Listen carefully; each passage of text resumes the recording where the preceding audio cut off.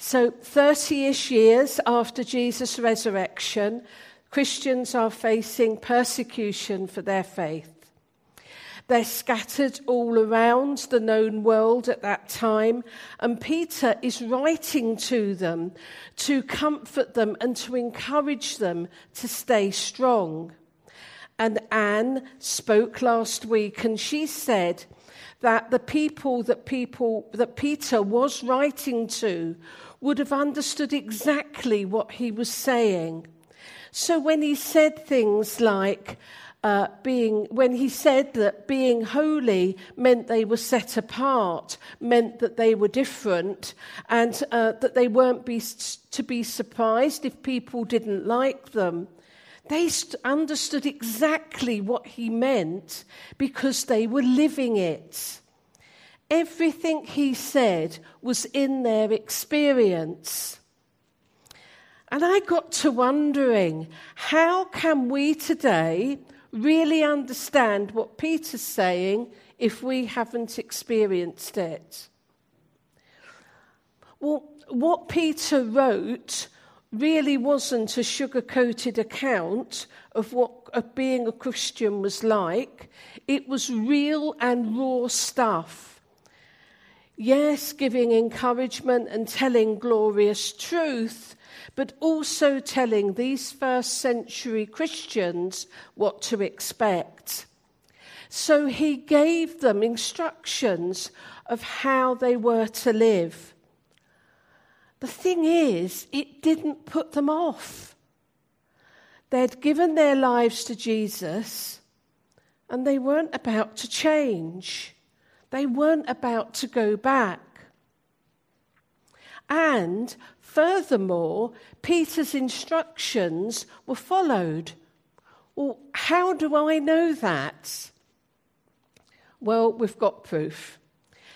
100 years on, a man called Diognetus received a letter from a person who just calls themselves Mathetes, which in Greek just means a disciple. We don't know who these two men were, but what was written is relevant. So the author wrote this about 2nd century Christians. They exist in the flesh, but they do not live by the flesh. They pass their days on earth, but they are citizens of heaven.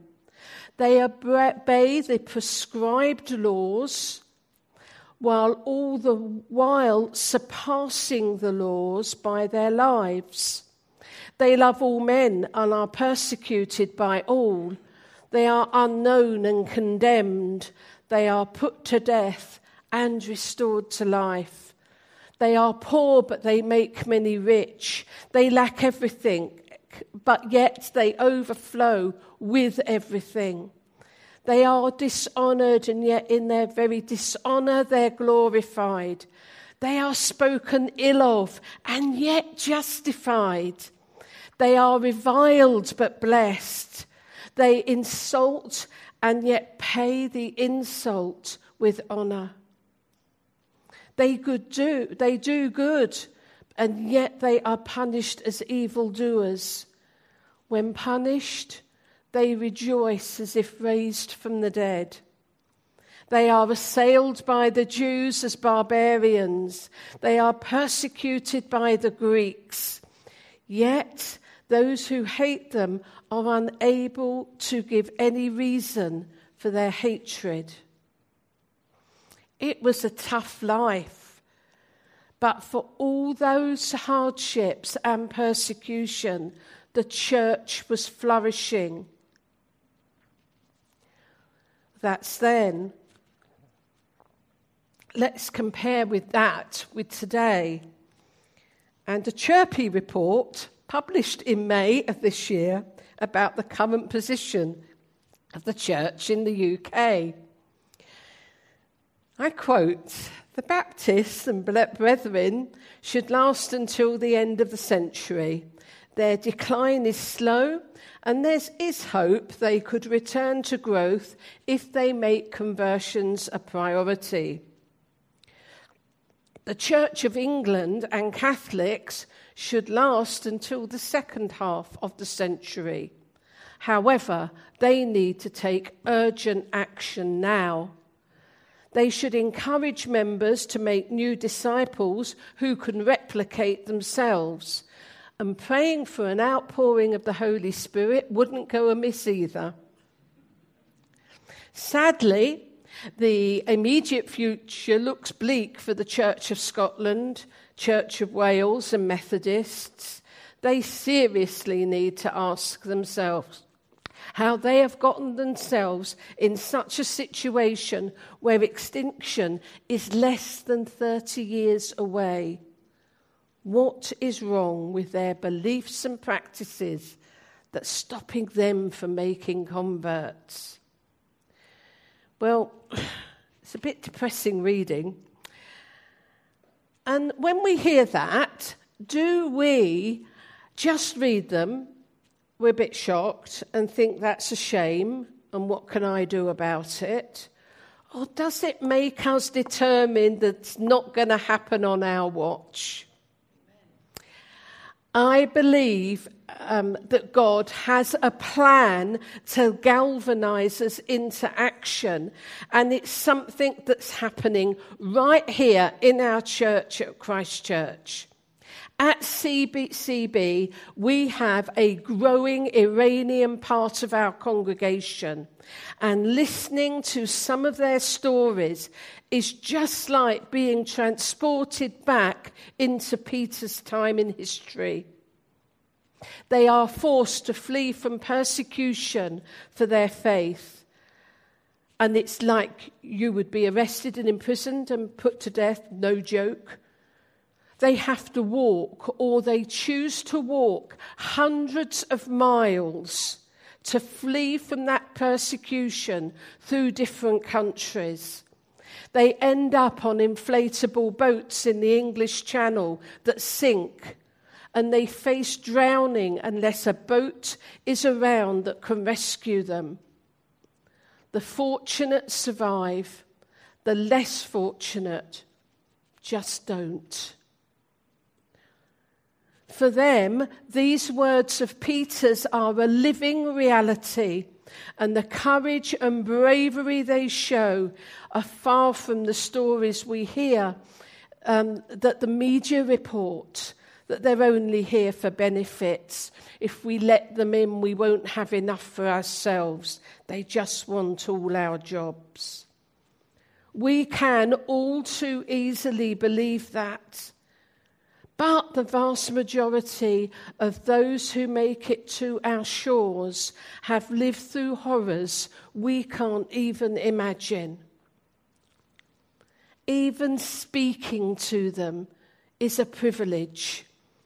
I spoke to a lady last week who I will call Sister, because actually, if I gave her real name, not only may she be in danger, but her family still in Iran would be as well.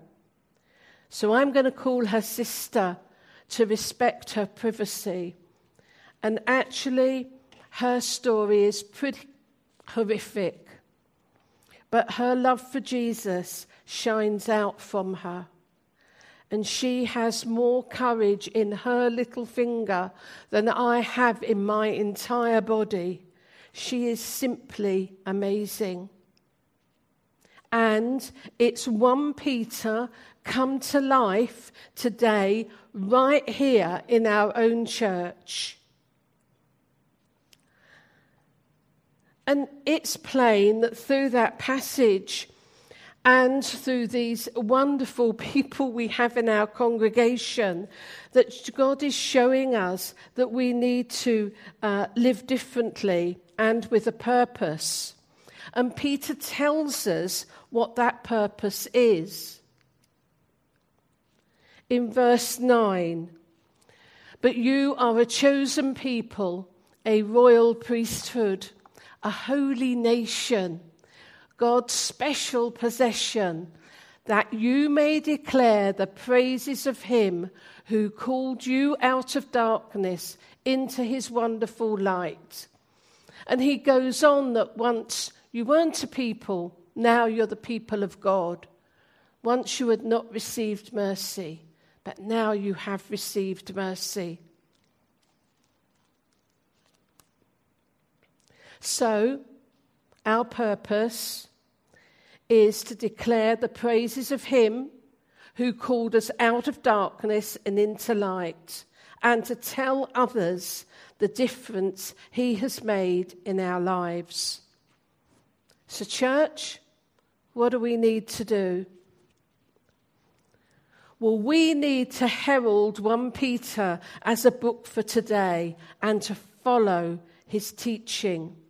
We need to start believing Peter when he says, as you come to him, the living stone, rejected by humans but chosen by God and precious to him, that you also, like living stones, are being built into a spiritual house to be a holy priesthood, offering spiritual sacrifices acceptable to God through Jesus Christ.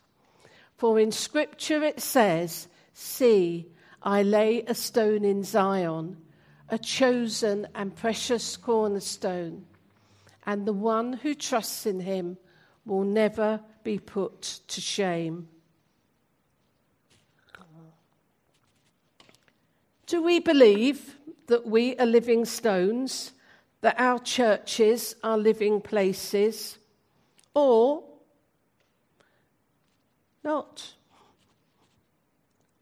Do we believe that we are just, are we just a stone that rolls over from time to time, just content to be part of something? Or are we living, vibrant, sparkly stones that cry out with the good news of Jesus, knowing that we will never be ashamed, because that's what Peter says? If we were living up to our purpose on screen, would our churches be in decline? The answer to that is no. But there's another question. What do Christians in Peter's time, in Diognetus' time, and our lovely Iranian Christians understand that we don't? They understand that they are chosen. And what does it mean? Well, being chosen means that God has chosen us as his people, and that he knows really just one thing. And that thing is that he loves us, and his greatest desire is that we would choose him as well. It's not a one-way choosing. It's a mutual choosing. He chooses us, but waits for us to choose him. When we accept God's choosing of us through accepting his son Jesus died for us, then something extraordinary happens. Our name gets engraved on the palm of God's hand, on Jesus' heart, and in the Lamb's book of life, Jesus' book of life. We become his, and he becomes ours. And in heaven, it is such a big deal that angels party in celebration. One with him, we can't die. We get to spend eternity with him. Our finite lives become infinite. And as a result of this mutual choosing, we become new creations. Everything we did wrong gets forgiven and forgotten, and we are washed clean. We get new identities, and we get to become part of the family of God. And that's worth sharing and declaring his praises about. So, if everything that Peter says is true, and it is, therefore, the future of the church really should be assured, but it's not. Why? Well, let me demonstrate. The more eagle-eyed of you will notice that there is a line of tape on the stage, and you might have wondered what it's doing there. On the other hand, you might not have even noticed it. But all is about to be revealed. This side of the line is life without Jesus. This side of the line is life with Jesus. And please notice the side of the line I am preaching from, life with Jesus. So we live our lives, and at some point we recognize and we choose that we choose to know that Jesus has died for us, and we say sorry and repent of all our sins, and we make the choice to follow Jesus. And at that point, we move from the kingdom of the world into the kingdom of heaven. From our old way of life into our new way of life. And we stop becoming citizens of the world and become citizens of heaven. Or the kingdom of heaven. Plenty of praises to be declared so far. We have been called from the darkness of the world into this wonderful light. Well, as Christians, we've got an enemy, Satan. And if he can convince us that our new identity doesn't cancel out our old one, our effectiveness as a citizen of the kingdom of heaven will be limited. Hurts and patterns of the world can come with us, and we simply don't know or recognize who we are in the new kingdom. Our identity has changed, and we don't recognize the fullness of that. So, using me as an example, I didn't have a good childhood, and my experiences of abuse meant that I was ashamed of who I was. There was no point speaking out because I didn't have anything important to say. Basically, I was a failure. And it sounds melodramatic, but that's really what I thought. So when I gave my life to Jesus, I knew I felt different, and it was amazing. But who's going to listen to that? Because I'm this shameful failure of a person. And if I said something, no one's going to take any notice, because what I said would be rubbish. I didn't like who I was, so why would anybody else? And why would I shout about that? Why would I declare that? So what had happened? Well, although I'd changed my citizenship from the kingdom of the world to the kingdom of heaven, it was like I stayed as close to the line as possible. All the joys of the kingdom of heaven were there for me, but my new identity was hindered by my life experiences.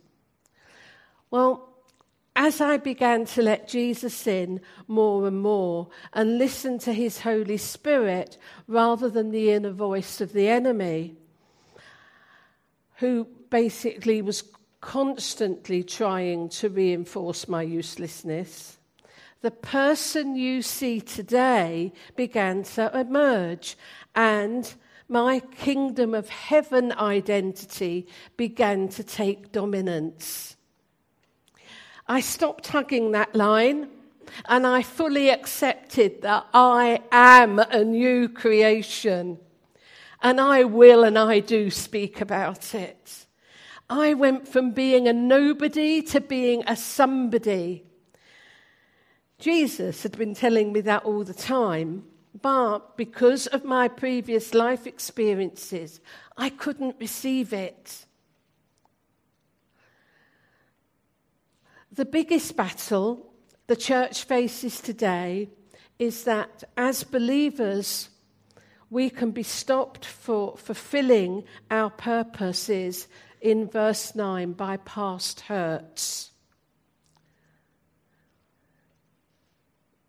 And it's something that the Christians in Peter's time and those 100 years later didn't seem to face. It's something that our Iranians don't face. Why? Well, the enemy has tried to stop them in different ways. Because if you're being persecuted and actually in fear of your life, you're probably not going to be concerned about your past because you're fighting to stay alive in your present. Well, where there isn't that persecution, the enemy tries to stop us a different way. He tries to get us to persecute ourselves.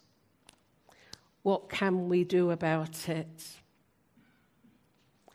Well, it's easy to say that we need to recognize this and operate in our new identity. See, I don't believe for one moment that I'm alone in my experiences. And the single biggest thing was that helped me was recognizing who I am, who Jesus says I am, recognizing my identity. And it's all right to declare that we are wonderful, we are cherished, we are rejoiced about, because that's what it said, or that's what it says in the Bible.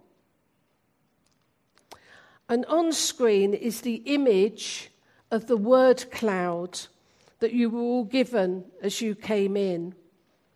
And it contains words like God's handiwork, set free, justified, loved by God. And those words make up a fraction of the characteristics of our identity as a citizen in the kingdom of heaven. We can break free from our old identity and refuse to listen to the truth of the enemy by declaring the truth of who we are every day. It is that easy. The enemy doesn't want us to believe that, but it's the truth. So, what we can do is look at that word cloud each day and declare out a couple of the words and thank Jesus. So it would look something like this, saying out loud, I decree that I have left my old identity behind and I am marked by God's power and that I am being transformed. Thank you, Jesus. Don't have to stick to the word cloud. There's plenty of other truths written in the Bible. We can declare those as well. And doing this stuff daily has an effect on how we see ourselves. We begin to believe it. And when we believe it, we can tell others about it. As a child, if we are told we are useless, stupid, and that we'll never amount to anything, if we're told that each day, we would grow up believing that of ourselves. That's what the enemy tries to do. If, though, we are told we are amazing, adored, and that what we do really matters, we'll begin to believe that. That's what God believes of us. When we declare out loud, we are saying and declaring who we are. We are saying that the past has not got a hold of us and that we are breaking free. And I'm coming into land, but we are saying that we are God's chosen ones and we have a new identity. we have the historical proof that with a new identity, the church can grow and grow exponentially despite persecution in Peter's time. We have that first-hand account of how a new identity was countercultural, noticeable and infectious in Diognetus' time. And I believe that God has given us the gift of our lovely Iranians to stir us into action, to stand on the promises of God like they have learnt to do, and embrace our identity as those who know that we are a chosen people. So, let's show that statistics of declining numbers cannot stand up to a church who knows it's chosen and declares that. So, if you're with me, I'm proposing that we start today, and we're going to declare something together. So let's stand. Let's jump to our feet, and we're going to declare with gusto, with enthusiasm, this. We declare we are a chosen people, a royal priesthood, a holy nation, God's special possession, that we may declare the praises of him who called us out of darkness and into his wonderful light. Church, that's the counter-offensive that defeats the enemy. Let's pray. Father, thank you. Thank you for that prophetic book of Peter that actually echoes through the ages. Thank you for all we can learn from it. Father, thank you that you really have given the offensive, the new offensive to the church. And I pray that as a church, we stand on your promises, and in declaring that we are a chosen people, we battle and don't believe the lies of the enemy, because we declare once and for all, we are chosen. Thank you, Jesus. Amen.